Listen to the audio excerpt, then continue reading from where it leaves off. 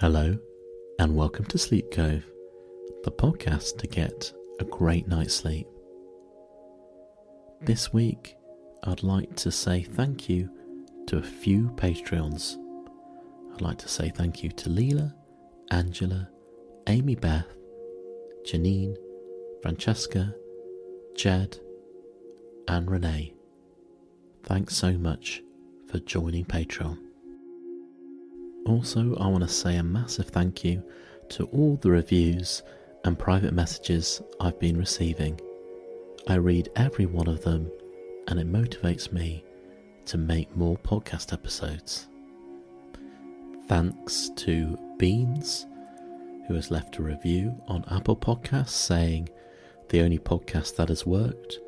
I really don't know what to say other than thank you. This works beautifully for me. I find your voice soothing and the volume is just right. I sleep now, and that is huge." Well, thanks very much, Beans. And I also want to say thank you to Fabricio, who has said, "You really help me sleep. I had sleep issues, but when I play your podcast, everything's so calmed. Thank you." I'd also like to thank Connor, who contacted me on Instagram to say, "Hi Christopher, me and my girlfriend have tried many podcasts to help us unwind at night, and Sleep Cove is the only one we have had success with. Thank you for your time you put into them, and good luck with the future of the podcast." Well, thanks Connor, that's very nice to hear that as well. The podcast is currently doing a test on dynamic ads at the beginning of the episodes, and if you're having troubles with these, please visit my Facebook group or page and there'll be instructions about how to get rid of them by pre-loading podcast episodes that don't have these adverts. This episode is a double bedtime story consisting of The Apple by H.G. Wells, followed by Alice in Wonderland, Chapter 7. I hope you enjoy. The Apple is sponsored by Pasta Evangelists. Do you like fresh pasta? Well, I certainly do. And I've been receiving recipes and ingredients from Pasta Evangelists. They have fresh pasta and sauces which are delivered straight to your door. I particularly like their ravioli and sausage dishes. In total, the dishes take around 5 minutes to prepare, and you just have boiling water for the pasta and you heat up the sauce. Their menu features 10 dishes, including a mix of meat and vegetarian dishes, as well as a gluten-free option, and it changes weekly on Monday. They feature common dishes such as carbonara and meat ragu, and there's more unique and regional Italian dishes if you want to try something new. There are options to order single or double portions, and all the pasta and sauces can be frozen for up to a month. Please use discount code SLEEP to get 10% off your first order. Please go to pastaevangelists.com to order. So, if you'd like to support the podcast and eat amazing food, please go to pastaevangelists.com and use the discount code SLEEP. Please do not listen to any sleep recording whilst driving or operating heavy machinery. Please listen in a place where you can safely go to sleep. And let's begin. The Apple by H.G. Wells. "I must get rid of it," said the man in the corner of the carriage, abruptly breaking the silence. Mr. Hinchcliffe looked up, hearing imperfectly. He had been lost in the rapt contemplation of the college cap tied by a string to his portmanteau handles, the outward and visible sign of his newly gained teaching position.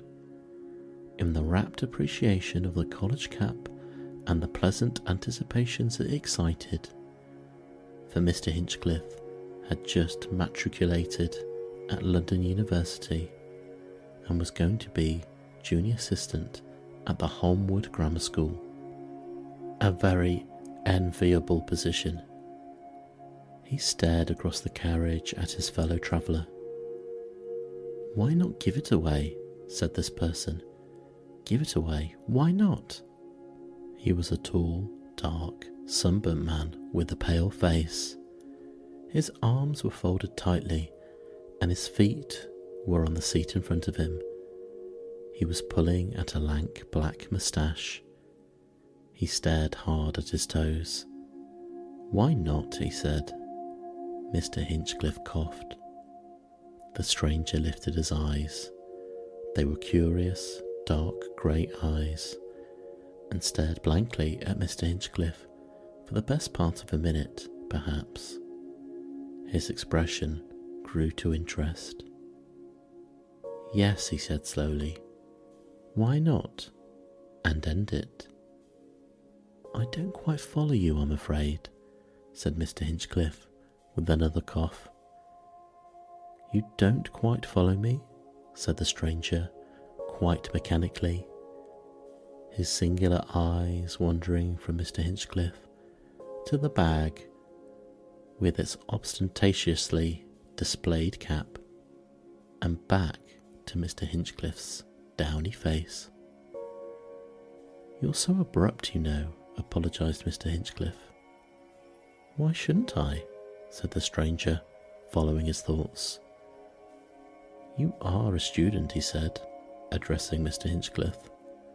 "I am by correspondence of the London University," said Mr. Hinchcliffe with irrepressible pride, and feeling nervously at his tie. "In pursuit of knowledge?" said the stranger, and suddenly took his feet off the seat, put his fist on his knees, and stared at Mr. Hinchcliffe as though he had never seen a student before. "Yes," he said, and flung out an index finger. Then he rose, took a bag from the hat rack, and unlocked it. Quite silently, he drew out something round and wrapped in a quantity of silver paper, and unfolded this carefully. He held it out towards Mr. Hinchcliffe, a small, very smooth, golden yellow fruit. Mr. Hinchcliffe's eyes and mouth were open. He did not offer to take this object, if he was intended to take it. "That," said the fantastic stranger, speaking very slowly, "is the apple of the tree of knowledge. Look at it, small and bright, and wonderful knowledge, and I'm going to give it to you." Mr. Hinchcliffe's mind worked painfully for a minute, and then the sufficient explanation, "mad," flashed across his brain and illuminated the whole situation. One humoured a madman. He put his head a little on one side. "The apple of the tree of knowledge, eh?" said Mr. Hinchcliffe, regarding it with an assumed air of interest, and then looking at the interlocutor. "But don't you want to eat it yourself? And besides, how did you come by it?" "It never fades. I've had it now for 3 months, and it is ever bright and smooth and ripe and desirable as you see it." He laid his hand on his knee and regarded the fruit musingly. Then he began to wrap it again in the papers, as though he had abandoned his intention of giving it away. "But how did you come by it?" said Mr. Hinchcliffe, who had his argumentative side. "And how do you know that it is the fruit of the tree?" "I bought this fruit," said the stranger, 3 months ago, for a drink of water and a crust of bread. The man who gave it to me, because I kept the life in him, was an Armenian. Armenia, that wonderful country, the first of all countries where the ark of the flood remains to this day, buried in the glaciers of Mount Ararat. This man, I say, fleeing with others from the Kurds who had come upon them, went into desolate places among the mountains, places beyond the common knowledge of men, and fleeing from imminent pursuit, they came to a slope high above the mountain peaks, green with the grass, like knife blades that cut and slashed most pitilessly at anyone who went into it. The Kurds were close behind, and there was nothing for it but to plunge in, and the worst of it was that the paths they made through it at the price of their blood served for the Kurds to follow. Every one of the fugitives was killed save this Armenian and another. He heard the screams and cries of his friends and the swish of the grass about those who were pursuing them. It was tall grass rising overhead, and then a shouting and answers, and when presently he paused, everything was still. He pushed out again, not understanding, cut and bleeding, until he came out on a steep slope of rocks below a precipice, and then he saw the grass was all on fire, and the smoke of it rose like a veil between him and his enemies. The stranger paused. "Yes," said Mr. Hinchcliffe. "Yes." There he was, all torn and bloody from the knife blades of the grass, the rocks blazing under the afternoon sun, and the sky molten brass, and the smoke of the fire driving towards him. He dared not stay there. Death he did not mind, but torture. Far away beyond the smoke he heard shouts and cries, women screaming, so he went clambering up a gorge in the rocks, and everywhere were bushes with dry branches that stuck out like thorns among the leaves, until he clambered over the brow of a ridge that hid him. And then he met his companion, a shepherd who had also escaped, and counting cold and famine and thirst as nothing against the Kurds, they went on into the heights, and among snow and ice they wandered 3 whole days. The third day came the vision. I suppose hungry men often do see visions, but then there is this fruit. He lifted the wrapped globe in his hand, and I've heard it too from other mountaineers who have known something of the legend. It was the evening time, and when the stars were increasing, they came down a slope of polished rock into a huge dark valley, all set about with strange contorted trees, and in these trees hung little globes like glowworm spheres, strange, round, yellow lights. Suddenly this valley was lit far away, many miles away, far down it, with a golden flame marching slowly athwart it that made the stunted trees against it black as night, and turned the slopes all about them, and their figures to the likeness of fiery gold. And at the vision, they, knowing the legends of the mountains, instantly knew that it was Eden they saw, or the sentinel of Eden, and they fell upon their faces like men struck dead. When they dared to look again, the valley was a dark for a space, and then the light came again, returning a burning amber. At that the shepherd sprang to his feet, and with a shout began to run towards the light. but the other man was too fearful to follow him.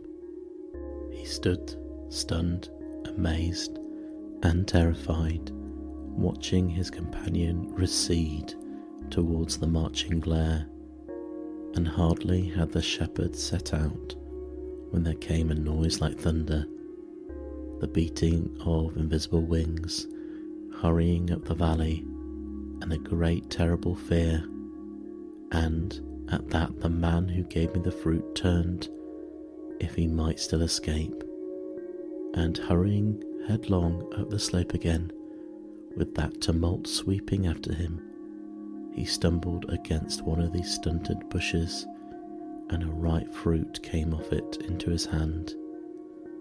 This fruit, forthwith the wings and the thunder rolled all about him. He fell and fainted, and when he came to his senses, he was back among the blackened ruins of his own village, and I and the others were attending to the wounded. A vision, but the golden fruit of the tree was still clutched in his hand. There were others there who knew the legend, knew what the strange fruit might be. He paused, and this is it, he said. It was the most extraordinary story to be told in a third-class carriage on a Sussex railway. It was as if the real was a mere veil to the fantastic, and here was the fantastic poking through. Is it? Was all Mr. Hinchcliffe could say. The legend, said the stranger, tells that those thickets of dwarf trees growing about the garden sprang from the apple that Adam carried in his hand, which he and Eve were driven forth. He felt something in his hand, saw the half-eaten apple, and flung it petulantly aside. And there they grow, in the desolate valley, girdled round with the everlasting snows, and there the fiery swords keep ward against the judgment day.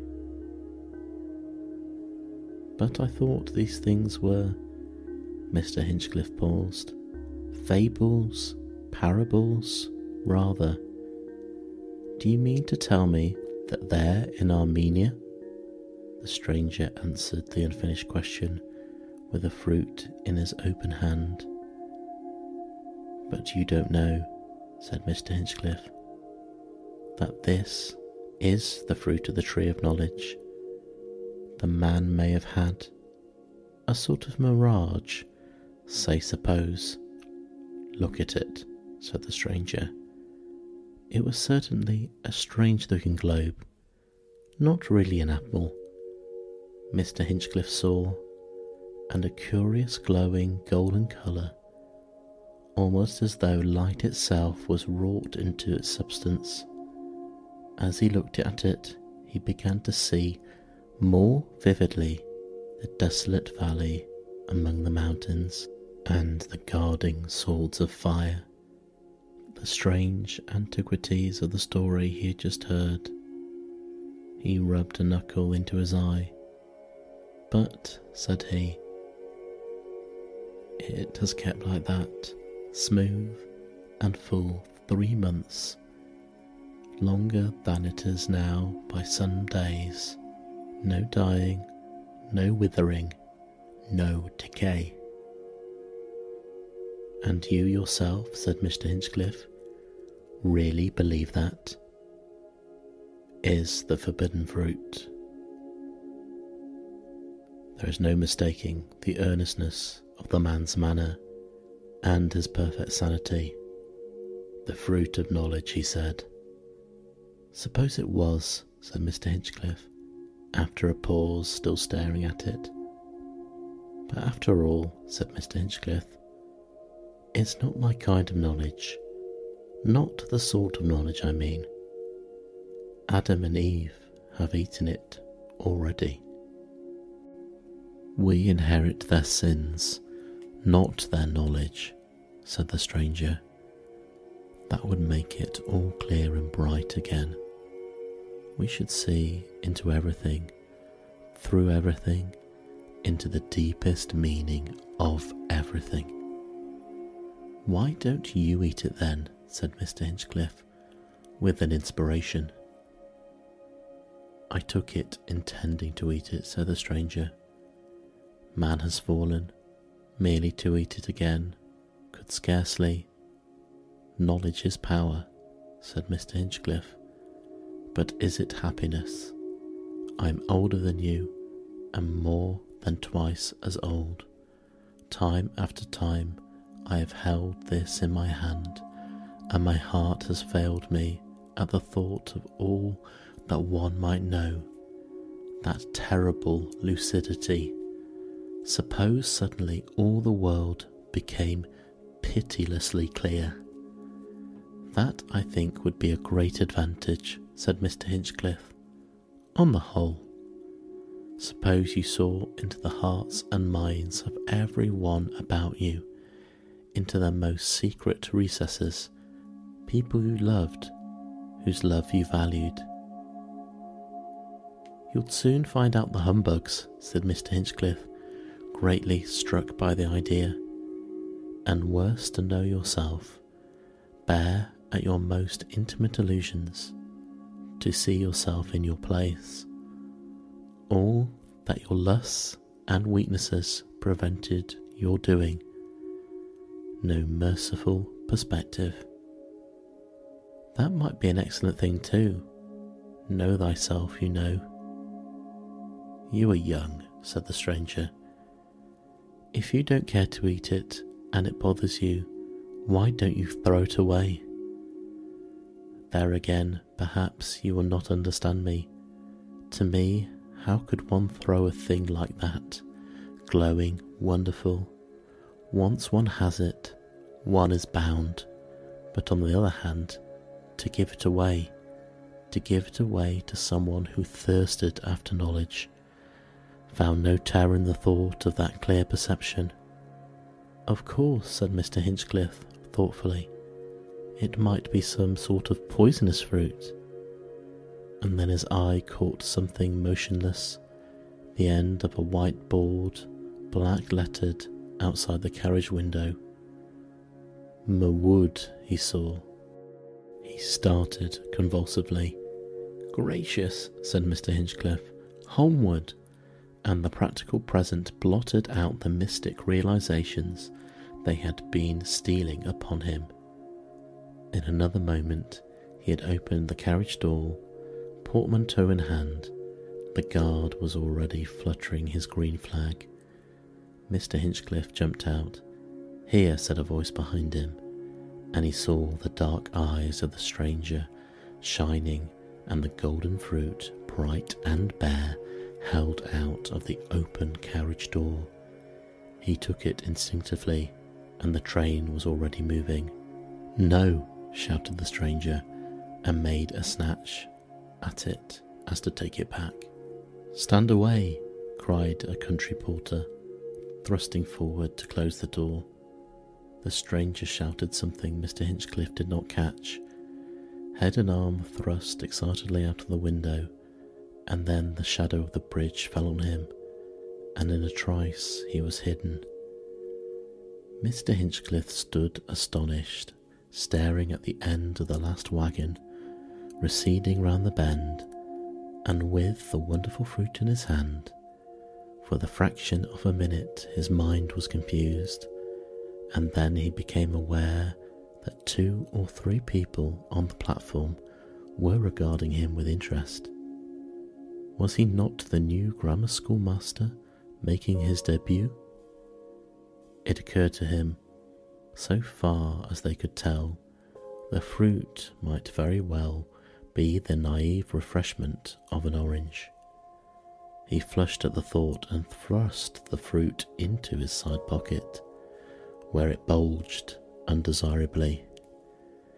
But there was no help for it, so he went towards them, awkwardly concealing his sense of awkwardness, to ask the way to the grammar school and the means of getting his portmanteau, and the 2 tin boxes which lay up the platform thither. Of all the odd and fantastic yarns to tell a fellow, his luggage could be taken on a truck for 6pence. He found and he could proceed it on foot. He fancied an ironical note in the voices. He was painfully aware of his contour. The curious earnestness of the man in the train and the glamour of the story he told had, for a time, diverted the current of Mr. Hinchcliffe's thoughts. It drove like a mist before his immediate concerns. Fires that went to and fro, but the preoccupation of his new position and the impression he was to produce upon Homewood generally, and the school people in particular, returned upon him with revigorating power before he left the station and cleared his mental atmosphere. But it is extraordinary what an inconvenient thing the addition of a soft and rather brightly coloured fruit, not 3 inches in diameter, proved to a sensitive youth on his best appearance. In the pocket of his black jacket it bulged dreadfully and spoilt the lines altogether. He passed a little old lady in black and felt her eye drop upon the bulge at once.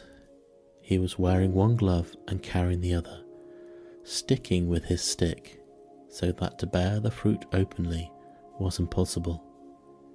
In one place where the road into the town seemed suitably secluded, he took out his encumbrance from his pocket and tried it in his hat.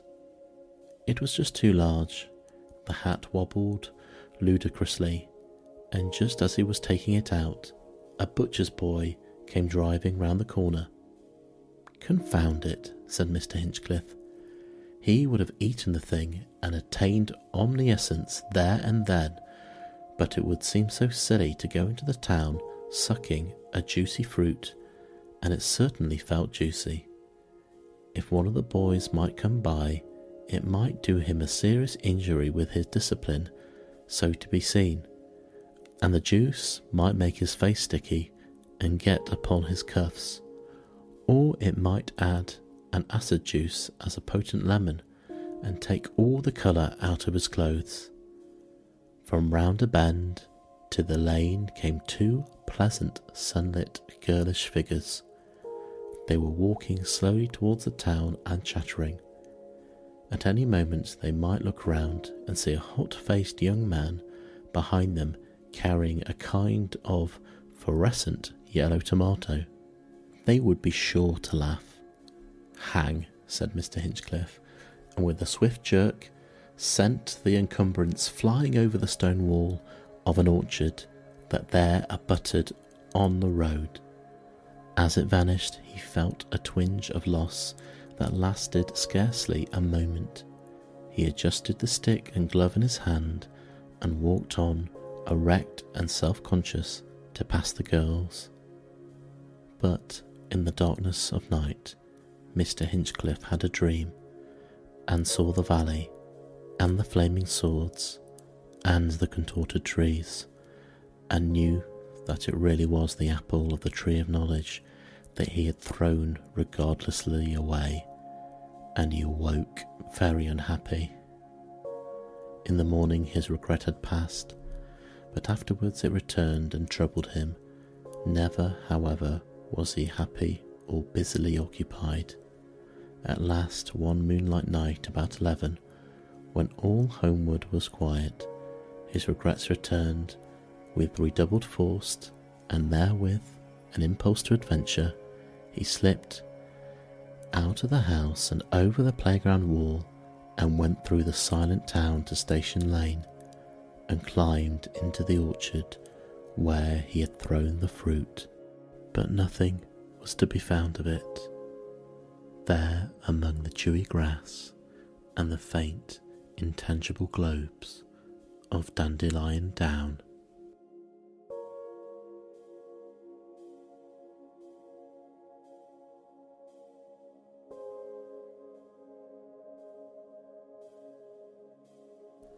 Finding the perfect present for your mum is tough, especially if you don't have the luxury of going to the shops just right now.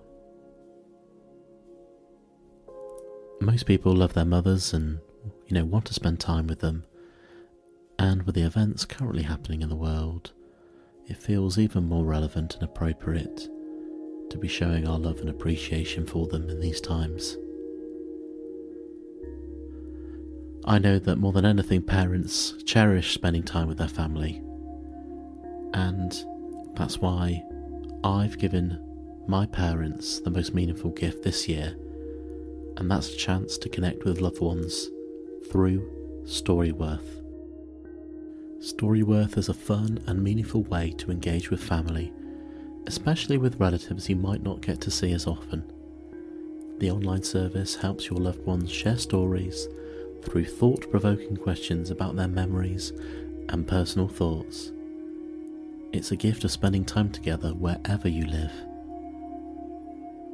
My parents have already started receiving questions from Storyworth, questions about their early life I may have not asked before or may not know all the details, and I'm really looking forward to hearing what they've got to say. Every week Storyworth emails your family member different story prompts, questions you've never thought to ask, like what have been some of your life's greatest surprises, and what's the riskiest thing you've ever done. Reading the weekly stories is fun and makes families feel close, even if you're not all together. My parents have been sharing some funny stories, and I'm looking forward to showing them to my young son when he's a lot older as well. After 1 year, Storyworth will compile every answered question and photo you choose to include in a beautiful keepsake book that's shipped for free. I'm sure my family and your family will treasure these books. Give your mum the most meaningful gift this year with Storyworth. Get started right away without the need for shipping by going to storyworth.com/sleep and you'll get $10 off your first purchase. That's storyworth.com/sleep for $10 off. Alice in Wonderland, Chapter 7, A Mad Tea Party. There was a table set out under a tree in front of the house, and the March Hare and the Hatter were having tea at it. A dormouse was sitting between them, fast asleep, and the other two were using it as a cushion, resting their elbows on it and talking over its head. Very uncomfortable for the dormouse, thought Alice. Only it's asleep, I suppose. It doesn't mind. The table was a large one, but the three were all crowded together at one corner of it.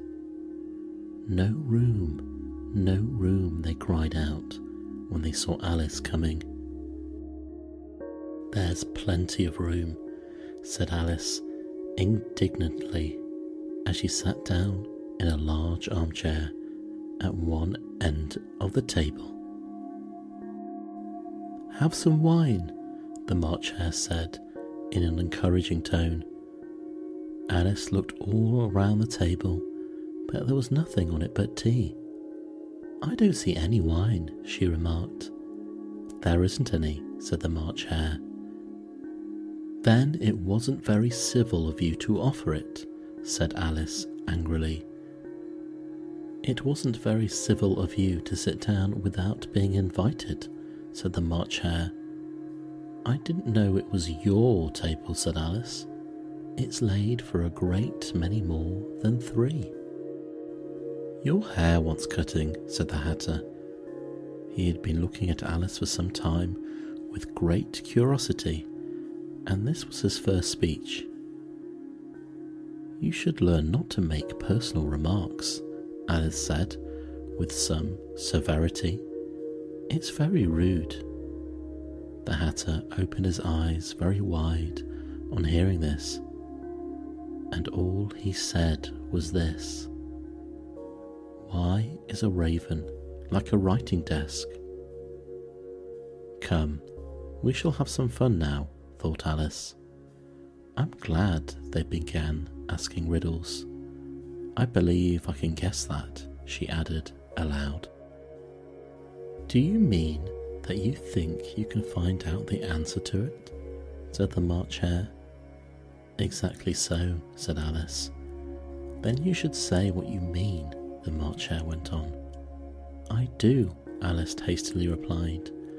At least, I mean what I say. That's the same thing, you know." "Not the same thing a bit," said the Hatter.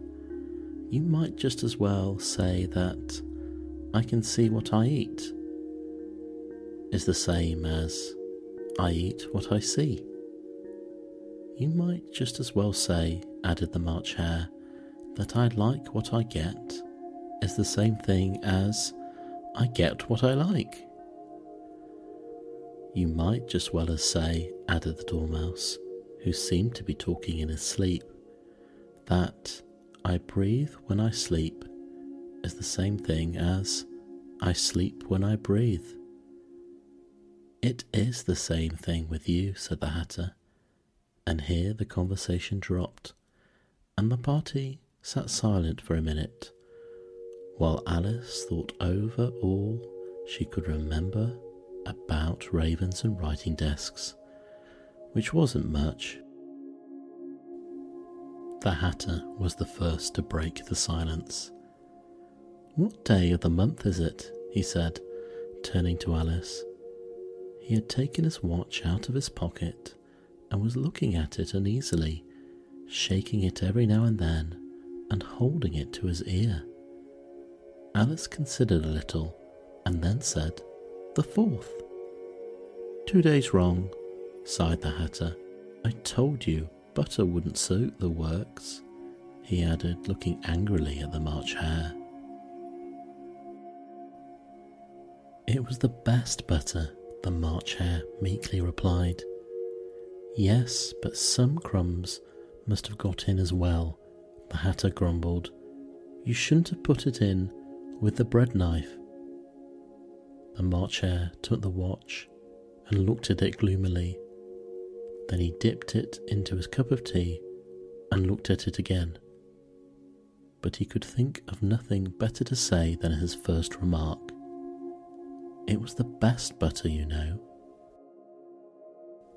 Alice had been looking over his shoulder with some curiosity.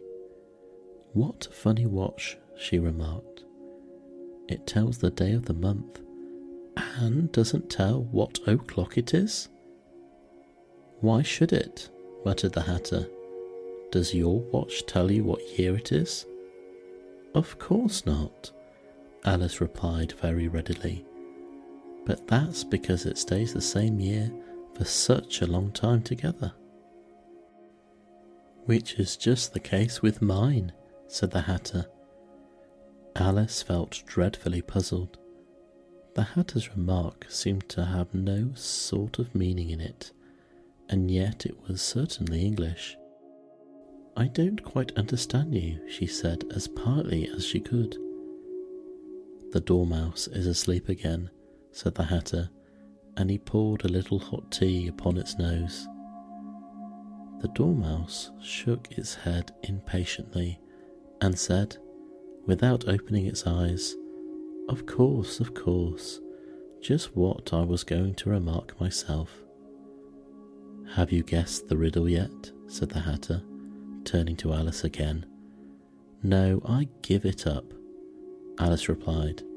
"What's the answer?" "I hadn't the slightest idea," said the Hatter. "Nor I," said the March Hare. Alice sighed wearily. "I think you might do something better with the time," she said, "than waste it in asking riddles that have no answers." "If you knew time as well as I do," said the Hatter, "you wouldn't talk about wasting it." "It's him." "I don't know what you mean," said Alice. "Of course you don't," the Hatter said, tossing his head contemptuously. I dare say you even spoke to time. Perhaps not, Alice cautiously replied, but I know I have to beat time when I learn music. Ah, that accounts for it, said the Hatter. He won't stand beating. Now, if you only kept on good terms with him, he'll do almost anything you'd like with the clock. For instance, suppose it were 9 o'clock in the morning, just time to begin lessons. You'd only have to whisper a hint to time, and round goes the clock in a twinkling. 1:30, time for dinner. I only wish it was, said the March Hare, said to itself in a whisper. That would be grand, certainly, said Alice thoughtfully. But then, I shouldn't be hungry for it, you know. Not at first, perhaps, said the Hatter, but you could keep it 1:30 as long as you liked. Is that the way you manage? Alice asked. The Hatter shook his head mournfully. Not I, he replied. We quarrelled last March, but just before he went mad, you know, pointing with his teaspoon at the March Hare. It was at the great concert given by the Queen of Hearts. I had to sing, Twinkle, twinkle, little bat, how I wonder where you're at. You know the song, perhaps? I've heard something like it, said Alice. It goes on, you know, the Hatter continued, in this way. Up above the world you fly, like a tea tray in the sky. Twinkle, twinkle. Here the dormouse shook itself and began singing in its sleep. Twinkle, twinkle, twinkle, twinkle, and went on so long that they had to pinch it to make it stop. Well, I'd hardly finish the first verse, said the Hatter, when the Queen jumped up and bawled out, He's murdering the time, off with his head. How dreadfully savage, exclaimed Alice. And ever since that, the Hatter went on in a mournful tone, he won't do a thing I ask. It's always 6 o'clock now. A bright idea came into Alice's head. Is that the reason so many tea things are put out here? She asked. Yes, that's it, said the Hatter with a sigh. It's always been tea time. And we've no time to wash the things between whiles. Then you keep moving round, I suppose, said Alice. Exactly so, said the Hatter, as the things get used up. But what happens when you come to the beginning again? Alice ventured to ask. Suppose we change the subject, the March Hare interrupted, yawning. I'm getting very tired of this. I vote the young lady tells us a story. I'm afraid I don't know one, said Alice, rather alarmed at the proposal. Then the Dormouse shall, they both cried. Wake up, Dormouse, and they pinched it on both sides at once. The Dormouse slowly opened his eyes. I wasn't asleep, he said in a hoarse, feeble voice. I heard every word you fellas were saying. Tell us a story, said the March Hare. Yes, please do, pleaded Alice. And be quick about it, added the Hatter, or you'll be asleep again before it's done. Once upon a time, there were 3 little sisters, the Dormouse began in a great hurry, and the names were Elsie, Lacey, and Tilly, and they lived at the bottom of a well. "What did they live on?" said Alice, who always took a great interest in questions of eating and drinking. "They lived on treacle," said the Dormouse, after thinking for a minute or two. "They couldn't have done that, you know," Alice gently remarked. "They would have been ill." "So they were," said the Dormouse, "very ill." Alice tried to fancy to herself what such an extraordinary way of living would be nice, but it puzzled her too much, so she went on.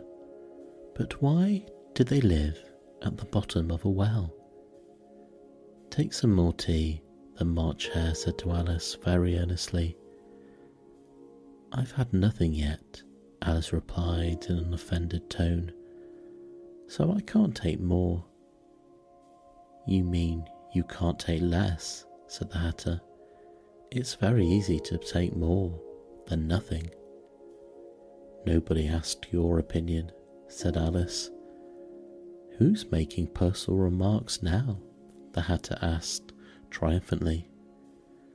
Alice did not quite know what to say to this, so she helped herself to some tea and bread and butter, and then turned to the Dormouse and repeated her question. Why did they live at the bottom of the well?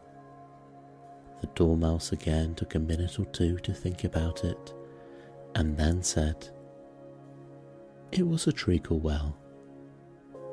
"There's no such thing," Alice was beginning very angrily, but the Hatter and the March Hare went shh, and the Dormouse sulkily remarked, "If you can't be civil, you better finish the story for yourself." "No, please go on," Alice said very humbly. "I won't interrupt again. I dare say there may be one." "One indeed," said the Dormouse indignantly. However, he consented to go on, and so these three little sisters, they were learning to draw, you know. "What did they draw?" said Alice, quite forgetting her promise. "Treacle," said the Dormouse, without considering at all this time. "I want a clean cup," interrupted the Hatter. "Let's all move one place on." He moved as he spoke, and the Dormouse followed him. The March Hare moved into the Dormouse's place, and Alice rather unwillingly took the place of the March Hare. The Hatter was the only one who got any advantage from the change, and Alice was a good deal worse off than before, as the March Hare had just upset the milking jug into his plate. Alice did not wish to offend the Dormouse again, so she began very cautiously. "But I don't understand. Where did they draw the treacle from?"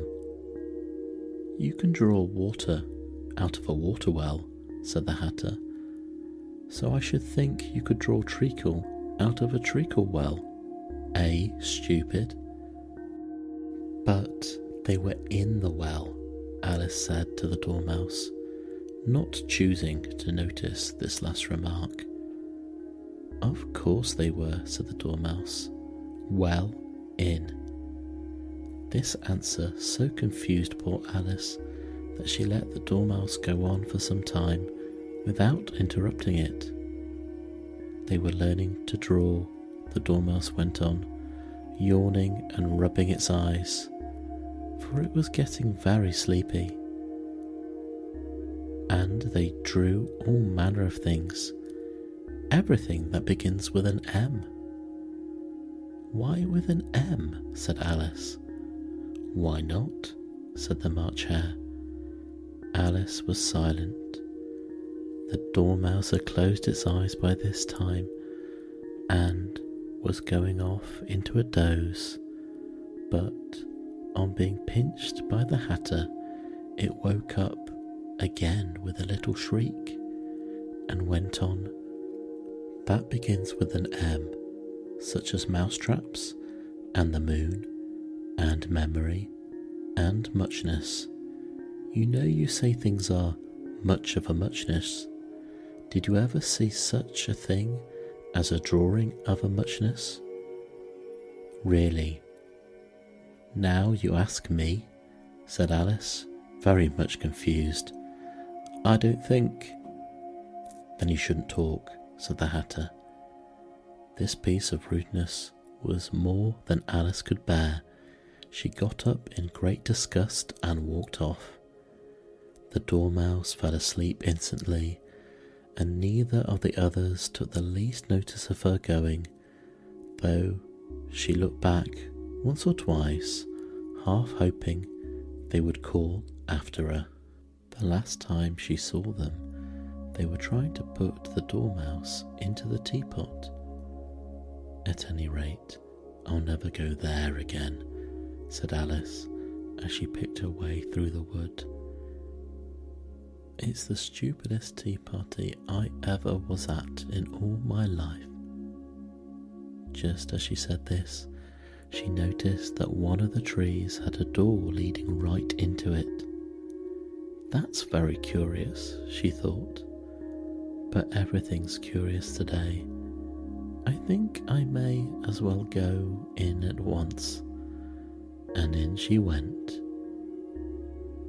Once more she found herself in the long hall and close to the little glass table. Now I imagine better this time, she said to herself, and began by taking the little golden key and unlocking the door that led into the garden. Then she set to work, nibbling at the mushrooms.